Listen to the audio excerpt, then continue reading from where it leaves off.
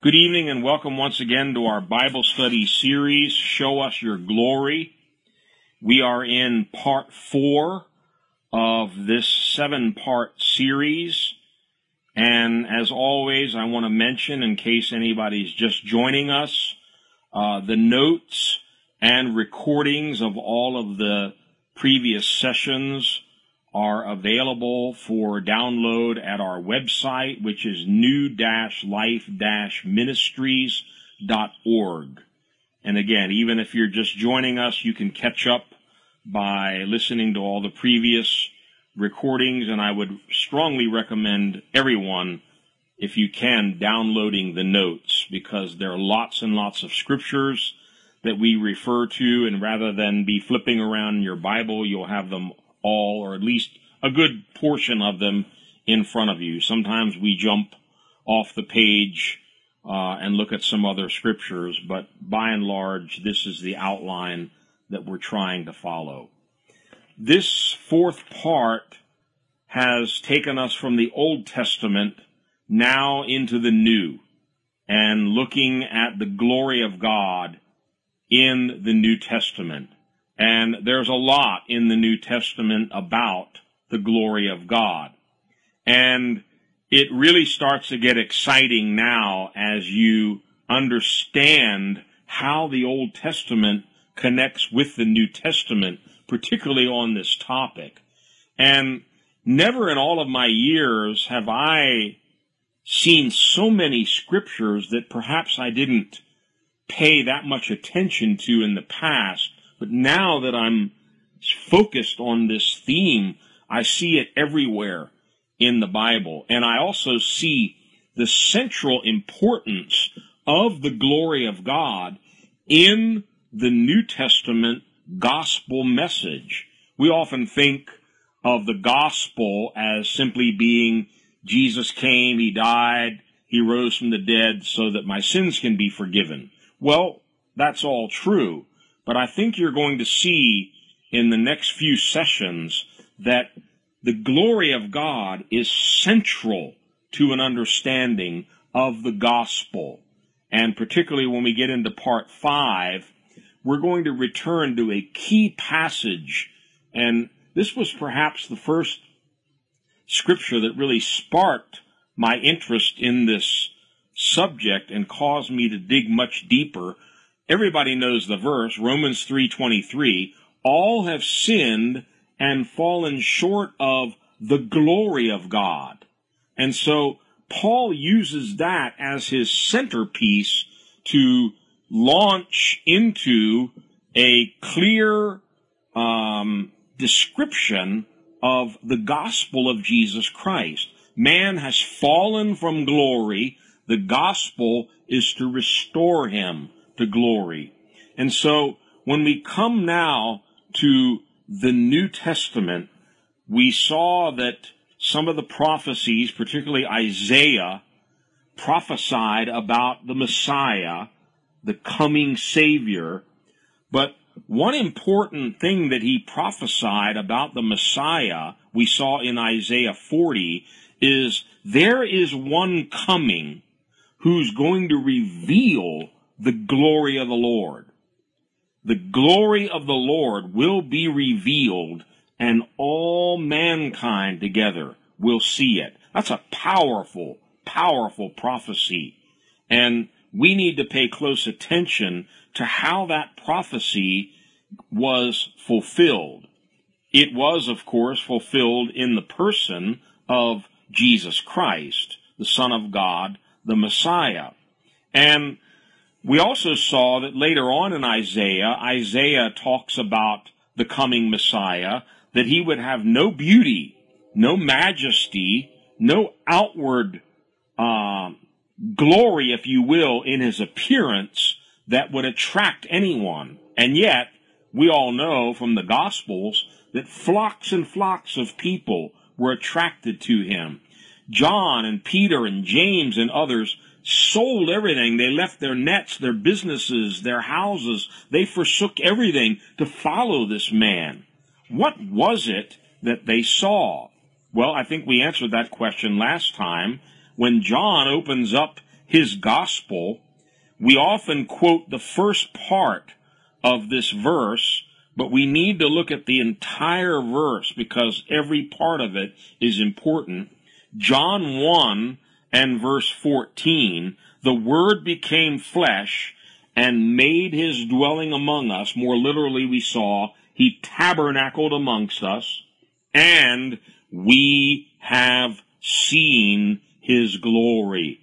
The glory of the one and only who came from the Father, full of grace and truth.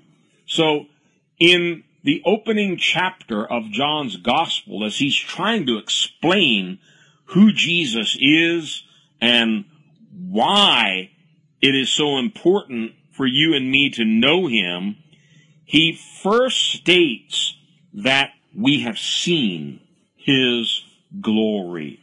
Now, in the Gospel of John, glory is a very, very important theme. And I never particularly paid too much attention to this until I began to dig deeper in this study. But if you're following in our notes, we're on page 28 of part 4, and we're looking at subheading E, glory is a major theme in John. We saw two important words. In the Old Testament, the Hebrew word for glory is kabod, and in the New Testament, it's the Greek word doxa, which means glory. And in the Gospel of John, the word doxa and its derivatives, verbs to glorify, etc., they are found about 42 times in the Gospel of John. Glory and glorify. And this glory that John said we have seen, that we have seen, we also looked at last time, it literally means to look closely at. This is obviously something that captivated John's mind, his heart, his soul, his whole attention, and the 3.5 years that he and the other apostles were with Jesus, he was studying this very carefully. And in the end, he was able to boldly declare, the glory of God came and tabernacled amongst us. Just as it did in the tabernacle of Moses of old, the glory of God tabernacled in the person of Jesus Christ. We have seen it. We have been looking carefully at it. We have seen his glory. Now, I want to go through a number of scriptures in John just to show you how often he refers to this and what an important part it plays in John's whole gospel message. And in addition, of course, to John 1:14, which we just quoted, we have seen his glory. We don't have to go too much further. In John chapter 2, in the changing of water into wine, John notes something very important about that first miracle. More exactly, miraculous sign. You see, John understood something about miracles. There's something to be seen. It's a demonstration. It's a sign for others to look at. And something is being revealed through that sign. Listen to what he says after the fact in John 2:11. This, the first of his miraculous signs, again, you know the story, changing the water to wine, Jesus performed at Cana in Galilee. He thus revealed something. Well, you could have thought he revealed his power. Maybe he revealed his concern for the people there at the wedding. But that's not what John saw. Here's what John saw.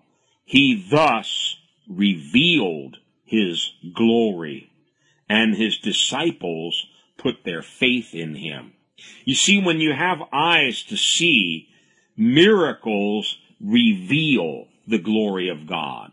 The whole creation is revealing his glory, but in particular, all of the miracle signs and wonders that Jesus worked while he was here on earth and continues to work now in the earth through the Holy Spirit, they are all a revelation of the glory of God.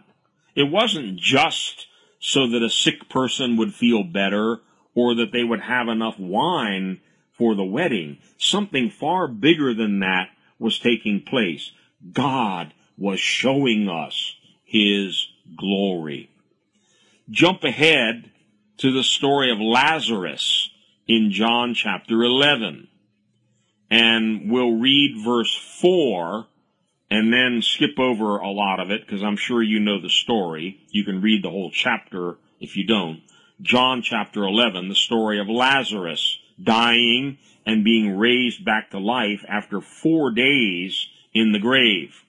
John 11, verse 4.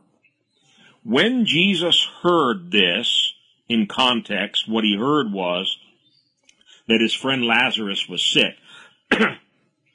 Jesus said, "This sickness will not end in death."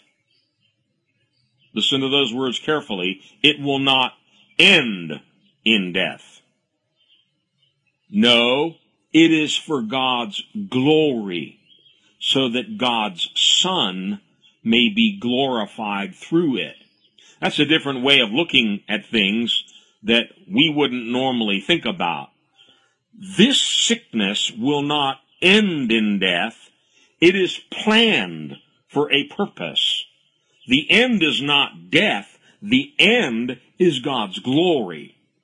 You see, in the end, it's going to be for God's glory, so that God's Son may be glorified through it. Dropping down now to verse 38, when Jesus comes and meets Martha and Mary. Everybody's distraught, of course, because Lazarus is dead. Verse 38, Jesus once more, deeply moved, came to the tomb.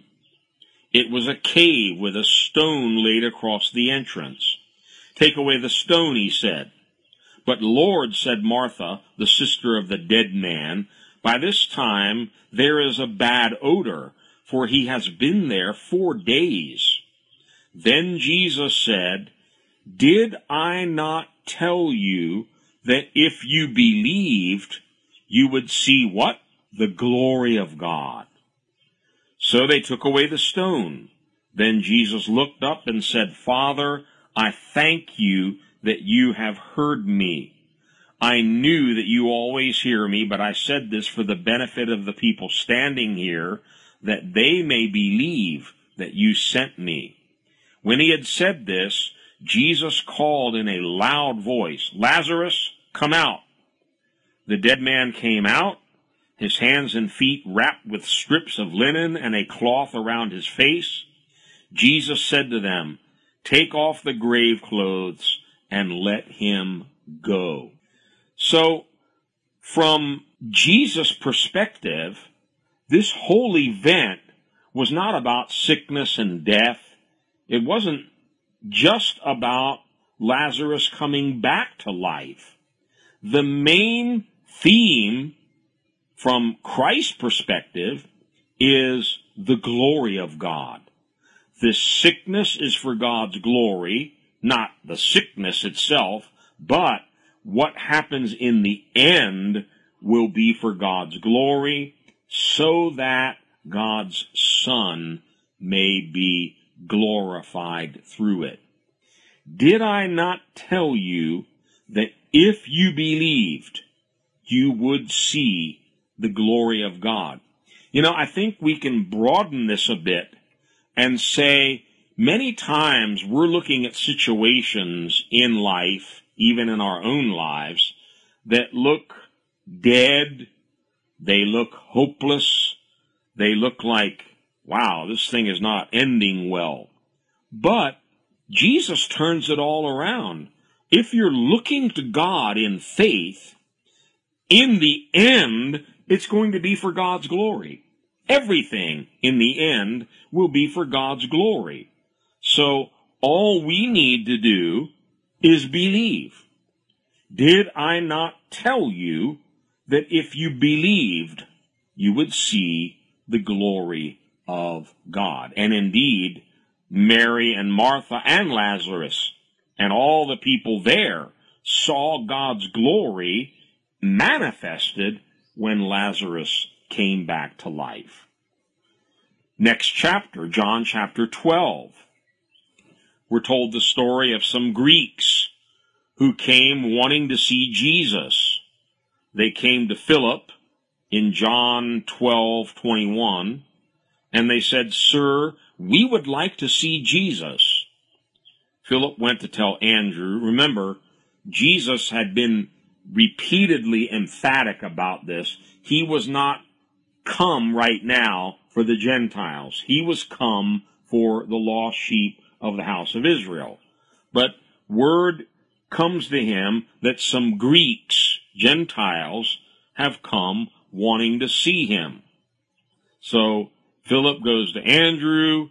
Andrew and Philip come to Jesus and tell him, "These Greeks are here wanting to see you, Jesus." Jesus replied, "The hour has come for the Son of Man to be glorified." Now, this happens often in the Gospels. Jesus doesn't even seem to be paying attention to what people are asking or saying. Well, what he's saying is the response. We want to see Jesus. Here's Jesus' response. The hour has come for the Son of Man to be glorified. You will see him. You will see the glory of God, because Isaiah prophesied all mankind together is going to see his glory. What's he talking about? Verse 24. "I tell you the truth, unless a kernel of wheat falls to the ground and dies, it remains only a single seed. But if it dies, it produces many seeds. The man who loves his life will lose it, while the man who hates his life in this world will keep it for eternal life.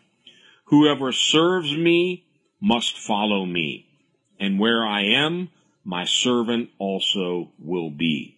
My Father will honor the one who serves me. Now, my heart is troubled. What shall I say? Father, save me from this hour?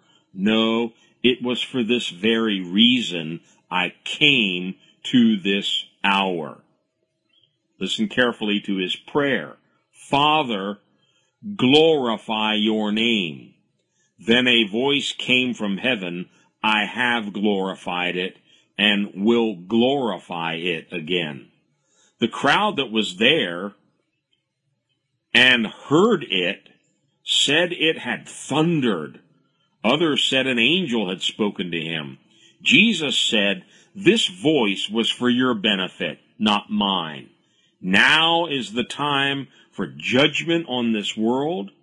Now the prince of this world will be driven out, but I, when I am lifted up from the earth, will draw all men to myself." Pay close attention to verse 33. He said this to show the kind of death he was going to die. So very clearly, the hour has come for the Son of Man to be glorified. The hour Jesus is referring to is his death on the cross. Yes, indeed, this will bring great glory to my Father, and my Father will glorify his name, and my Father will glorify me. Note in all of these passages, and we have a lot more to come, the centrality of glory in all that Christ did, whether it was performing a miracle, raising the dead, or he himself going to the cross. It was all about the glory of God. In John 13, verses 30 to 32, as soon as Judas had taken the bread, he went out. This was at the Last Supper. Judas is now heading to betray him, and it was night. When he was gone, Jesus said, "Now is the Son of Man glorified, and God is glorified in him. If God is glorified in him, God will glorify the Son in himself and will glorify him at once." Now, he's about to be betrayed. He's about to be mocked, beaten, spat upon, and crucified. And yet here again, he emphasizes not the betrayal, not the suffering, not the wounds, but the glory. Now the Son of Man is glorified, and God is glorified in him. It's almost like Jesus now has a one-track mind. This is all about glory. My Father's glory and him glorifying me. John 14 and verse 13. Jesus says, "I will do whatever you ask in my name, so that the Son may bring glory to the Father." So Jesus says, even prayer is not just about getting an answer, getting your bills paid, or a new job, or whatever it is. The ultimate goal of prayer is to bring glory to the Father. "I will do whatever you ask in my name, so that the Son may bring glory to the Father." And then we come to the most important passage of all in John's Gospel, that over and over, I didn't even count how many times, you find the words glory or glorify in Christ's high priestly prayer just before he goes to the cross. John chapter 17, we'll pick out certain verses here. Verse 1, "After Jesus said this, he looked toward heaven and prayed, 'Father, the time has come.'" Now, we all know what the time is. He's about to be betrayed. He's about to go to the cross. That hour has now come. The time has come. What is first and foremost in Jesus' mind, heart, and spirit as he's coming to his Father in this final time of prayer? Glory.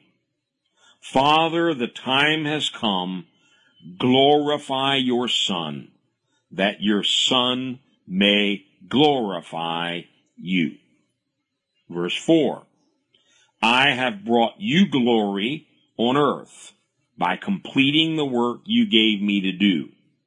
And now, Father, glorify me in your presence with the glory I had with you before the world began." Verse 10, "All I have is yours, and all you have is mine, and glory has come to me through them." Starts to sound like a broken record. Glory, glory, glorify, glorify, over and over in this prayer. Skip down to verse 20. "My prayer is not for them alone," not just for his disciples. "I pray also for those who will believe in me through their message." You can put your name next to that one. That includes you and me. He's praying for all future believers in this prayer. "My prayer is not for them alone, but I pray also for those who will believe in me through their message, that all of them may be one. Father, just as you are in me and I am in you, may they also be in us, so that the world may believe that you have sent me. I have given them the glory that you gave me, that they may be one as we are one. Pause for a second.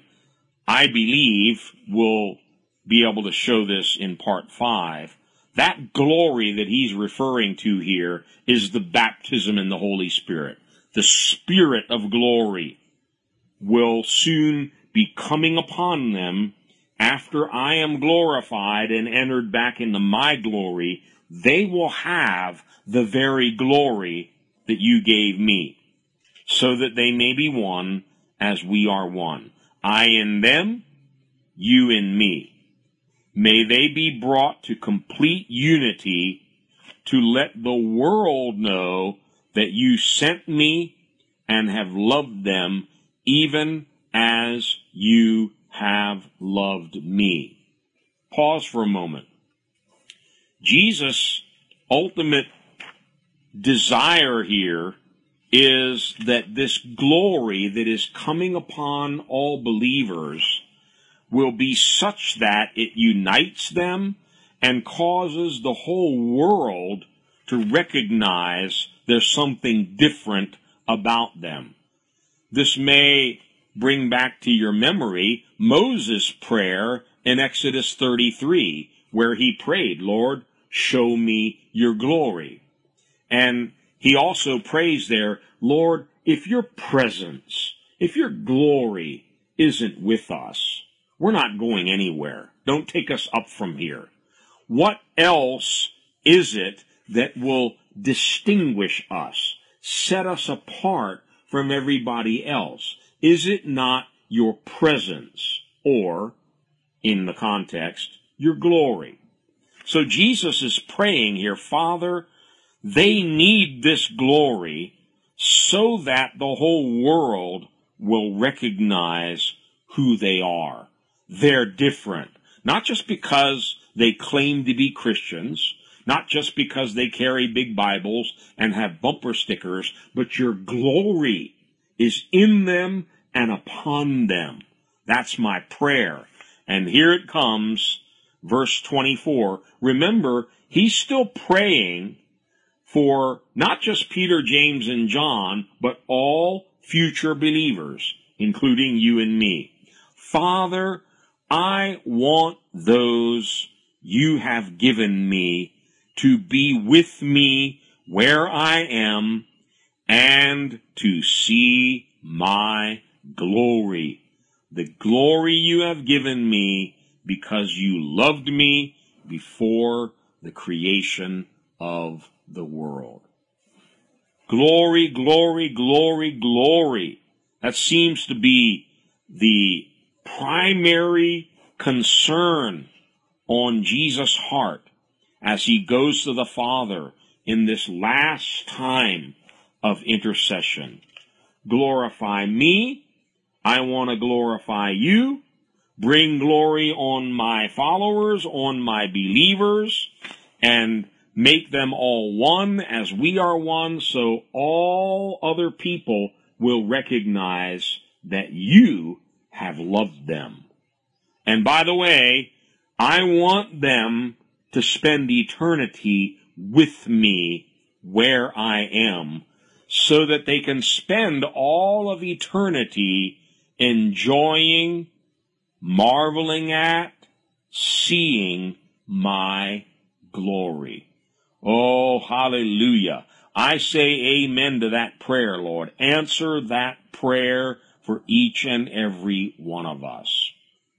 You know, sometimes when we just read these words, we miss the total power of what the scriptures are talking about.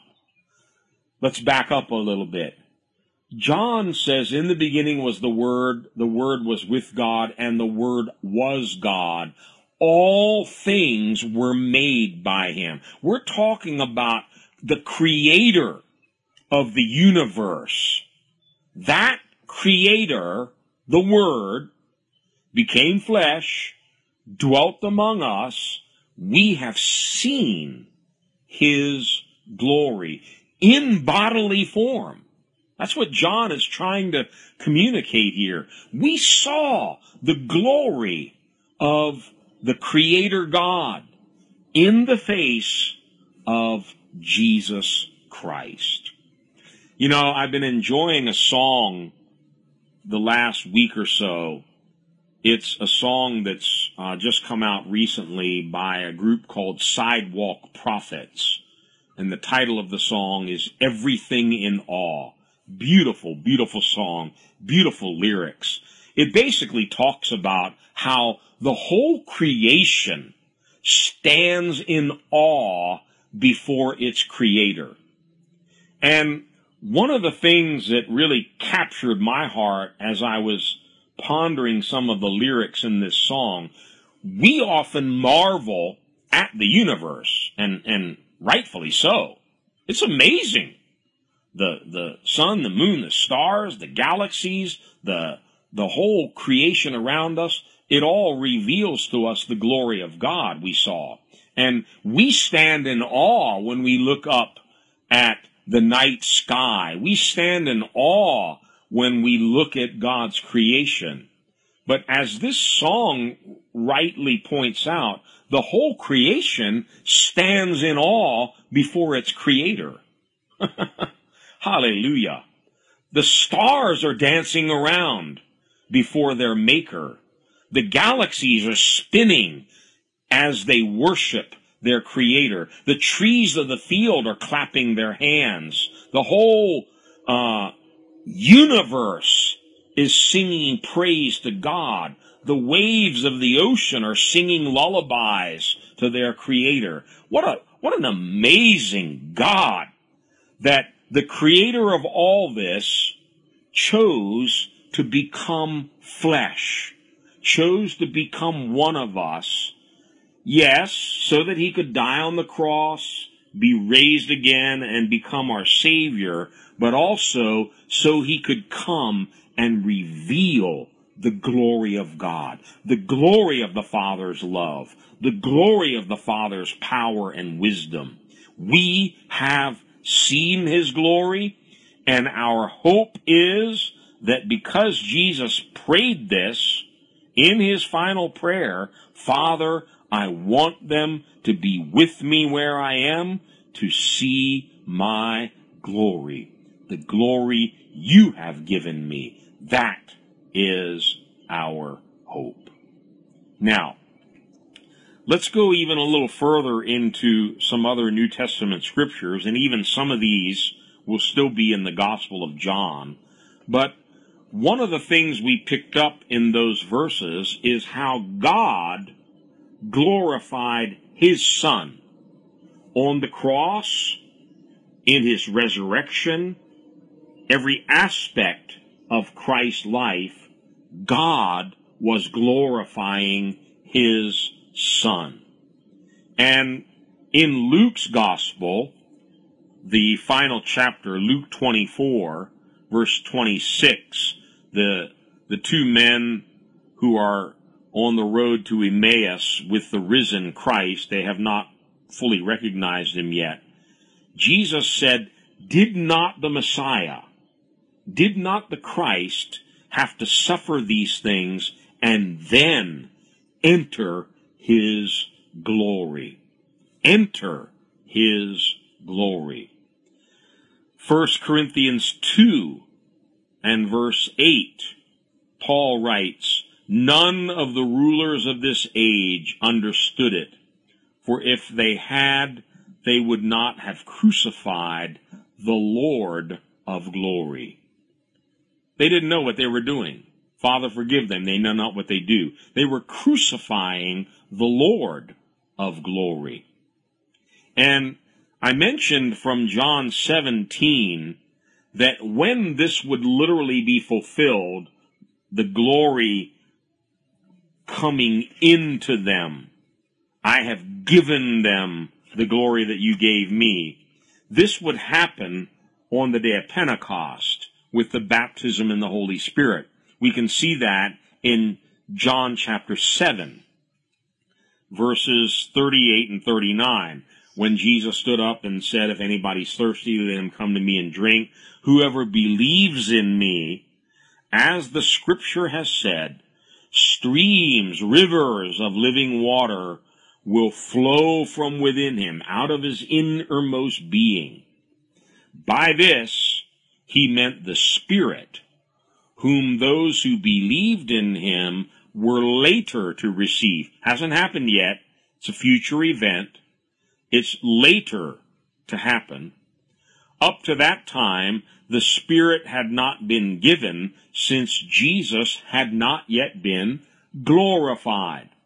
So, once Jesus is glorified on the cross, through his death, his burial, his resurrection, and finally, when he ascends back to the Father, the promise of the Holy Spirit is sent. John 8, verse 50 and verse 54. Jesus said, I am not seeking glory for myself, but there is one who seeks it, and he, the Father, is the judge. Verse 54. Jesus replied, if I glorify myself, my glory means nothing.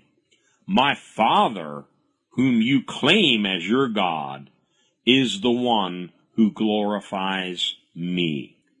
John chapter 12, verses 14 to 16. Jesus found a young donkey and sat upon it. As it is written, do not be afraid, O daughter of Zion. See, your king is coming, seated on a donkey's colt. At first, his disciples did not understand all this. Only after Jesus was glorified did they realize that these things had been written about him and that they had done these things to him. Very important theme, this theme of God glorifying his Son. It's central to the cross, to the empty tomb, to his glorious resurrection and ascension. It was all about the Father glorifying his Son. Look in Acts chapter 3, verses 13 to 15. The God of Abraham, Isaac, and Jacob, the God of our fathers, has glorified his servant Jesus. Okay? How did that happen? You handed him over to be killed, and you disowned him before Pilate, though he, Pilate, had decided to let him go. You disowned the holy and righteous one and asked that a murderer be released to you. You killed the author of life, but God raised him from the dead. We are witnesses of this.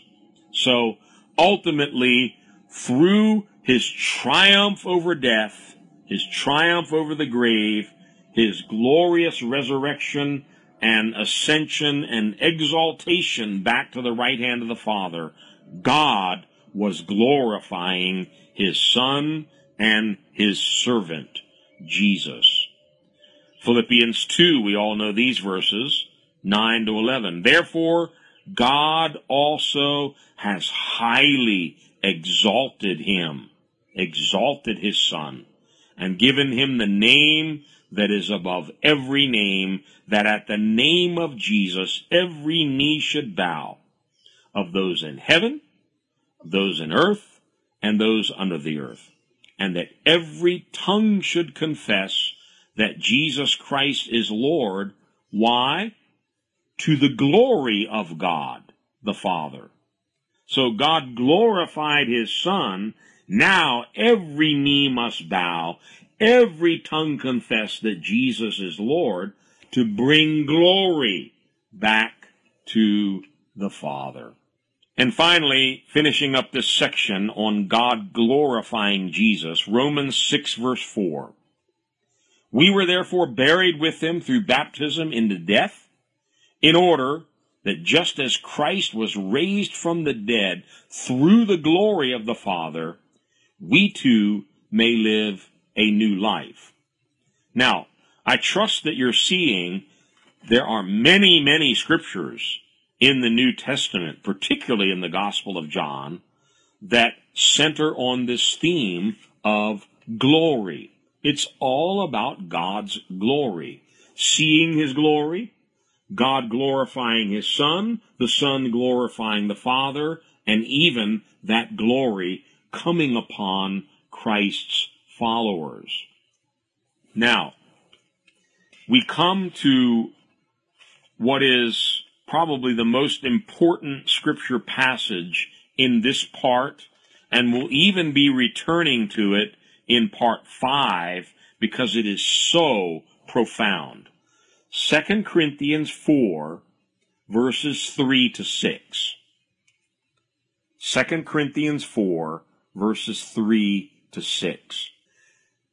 And even if our gospel is veiled, some Bibles say hidden, is veiled to those who are perishing. Those who are lost, those who are not saved, they can't see. The gospel is hidden from them. They don't know what it's talking about. They have no clue what the gospel is about. We have to keep remembering that as we interact with unsaved people. And the next part helps us to understand their true state. The God of this age has blinded, not their eyes, Paul's very specific here, blinded the minds of unbelievers. Their minds have some sort of a dark, thick veil over them, so that even when they hear something about Jesus or something about the gospel, they can't grasp it. They can't understand what it's talking about. This is, of course, referring to Satan, the god of this age. I'm walking through this very carefully because every part of this is important for us to understand. Satan is very busy. He has picked his target. His target is the mind of the unbeliever. Why? What is he so interested in here? The God of this age has blinded the minds of unbelievers so that they cannot see. Okay? That's his motive. He doesn't want them to see something. What is it that he's veiling or hiding from them? What is it that he is so busy trying to hide from the world today? So that they cannot see the light of the gospel. Okay, that's pretty easy to understand, but he's not done yet. The light of the gospel of the glory of Christ, who is the image of God. Every word there is important. So, Satan's busy blinding the minds of unbelievers with evolution and humanism and false religions and all kinds of crazy philosophies and beliefs. He doesn't really care what he has to do as long as he achieves his goal, which is he doesn't want them to see the light of the gospel of the glory of Christ. Gospel, of course, means good news. What is the good news? According to this passage, it's the glory of Christ. The glory of Christ is the good news. You can't separate glory from the gospel. And so what Satan is working so very, very hard to do is to prevent people from seeing and understanding this good news of the glory of Jesus Christ. Remember, Isaiah told us he would come and reveal that glory to all mankind. But now, Satan is trying his darndest to prevent people from seeing it. All right, follow very carefully here. Verse 5. For we do not preach ourselves. People don't need to hear about you and me. They need to hear about Jesus Christ, the glory of God. We do not preach ourselves, but Jesus Christ as Lord, and ourselves as your servants for Jesus' sake. Verse 6 is one of the most profound scriptures in the New Testament.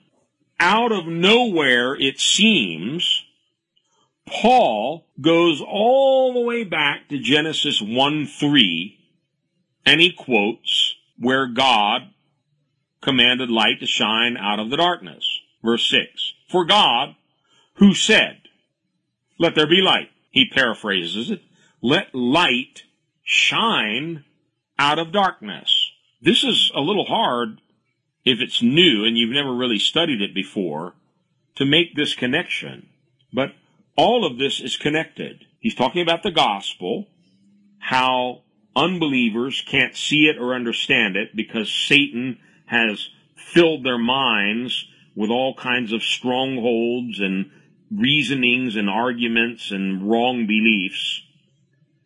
But it's so that they cannot see the light. What is the light? Paul told us in verse 4. It's the light of the gospel of the glory of Christ. If you've been with us throughout this study, you know that very often in the Old Testament, when they saw glory, they saw light.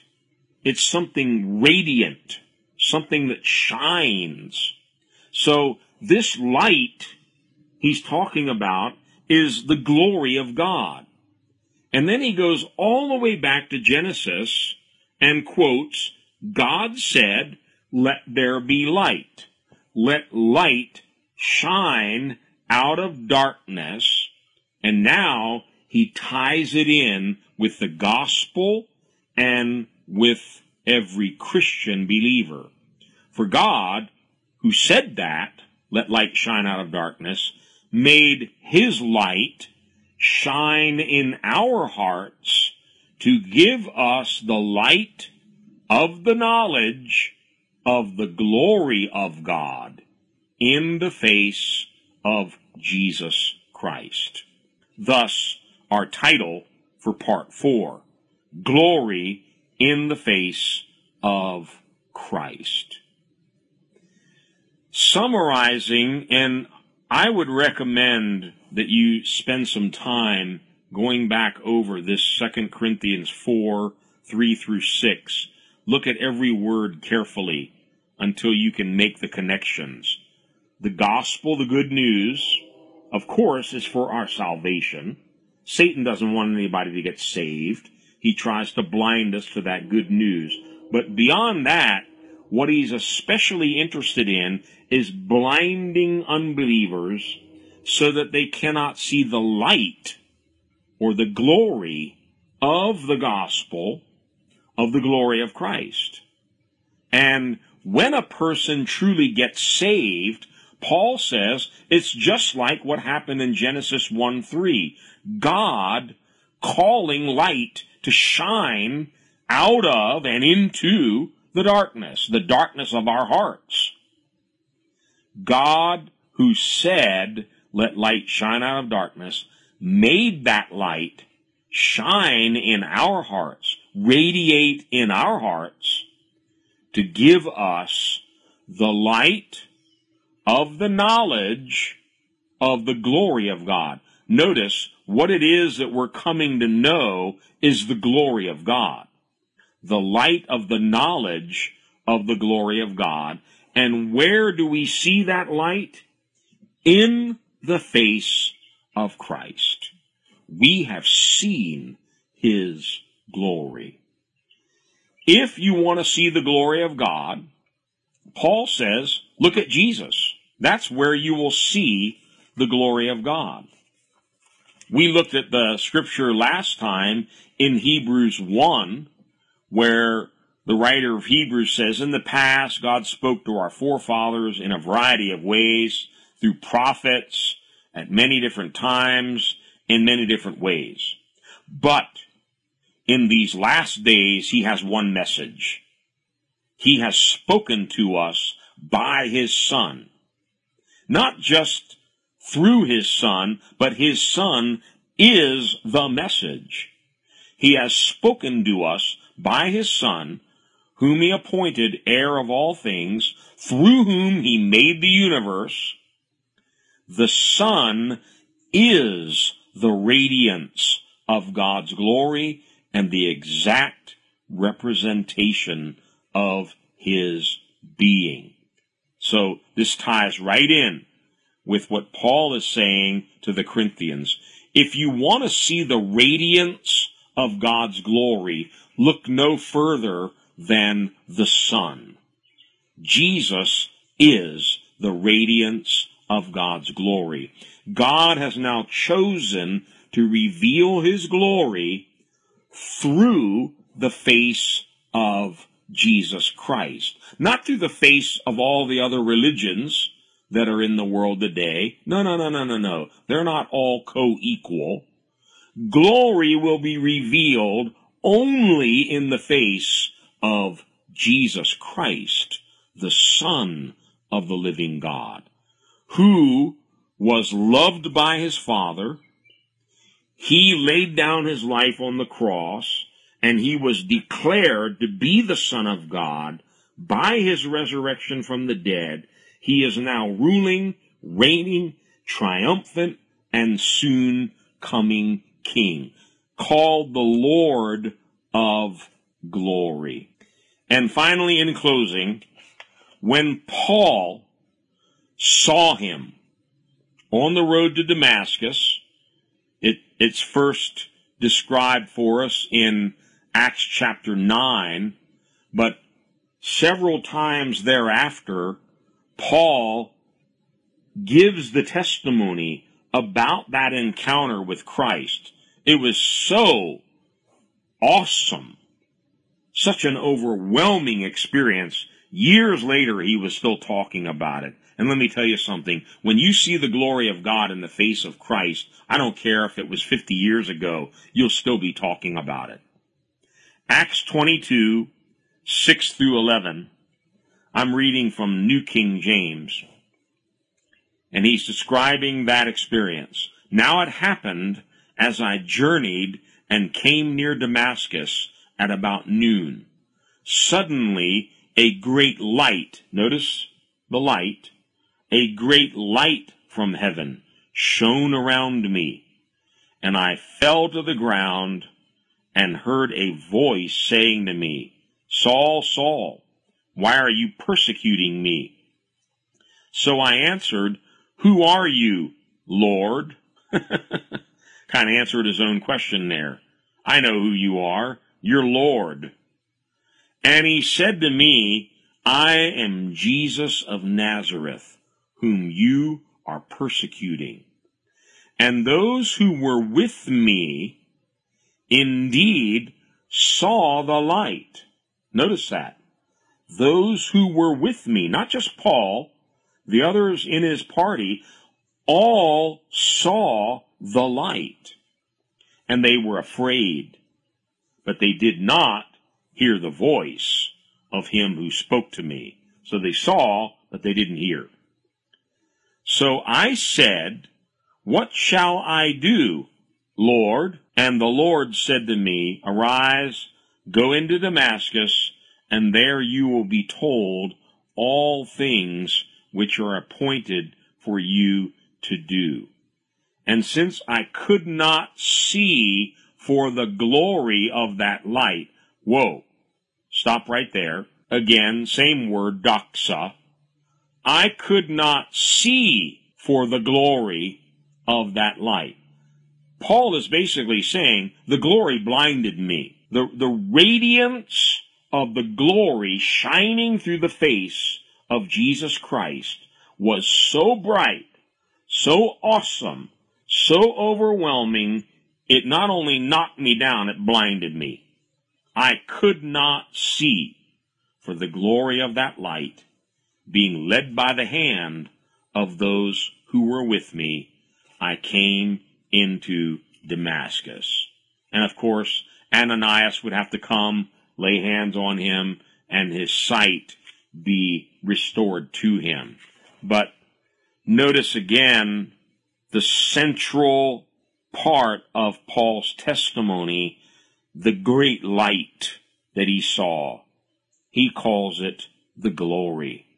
I could not see for the glory of that light shining from heaven all around me.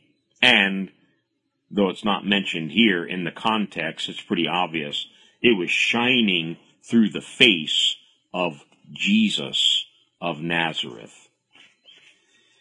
In conclusion, we've seen already, and we're going to continue next time going further into the New Testament, but already we've seen in the New Covenant, God chose to send his own Son to bring salvation, but of equal importance, to reveal his glory through his Son. And in part 5, we're going to look specifically at how the glory of God comes to you and me through this gospel of glory. It's called the gospel of the glory of Christ. And when you and I believe in that gospel, it's intended to make us glorious.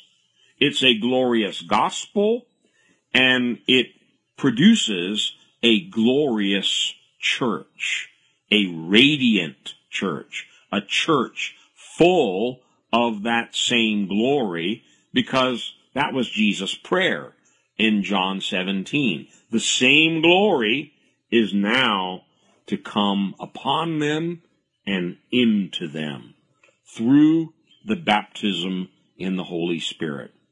So next time we'll continue into part 5. Show us your glory, the glorious gospel, the glorious church. Let's stop there and let's close together in prayer. Father God, we thank you that the Lord of glory, Jesus Christ, the Messiah, whom Isaiah saw from afar, coming into this world, revealing the glory of God. Lord, John, James, Peter, and the others, they witnessed, they saw that glory, they wrote about it in their epistles and their gospels. It changed their lives forever. And Lord, it's changing our lives too. And we thank you tonight for the good news, the gospel of Jesus Christ, who came to reveal the glory of the Father. Father, glorify your name in your Son and in your people, and help us to continue to gaze upon that glory as we wait for your soon and glorious return. We pray all of these things in the name of Jesus Christ, King of Kings and Lord of Lords. Amen.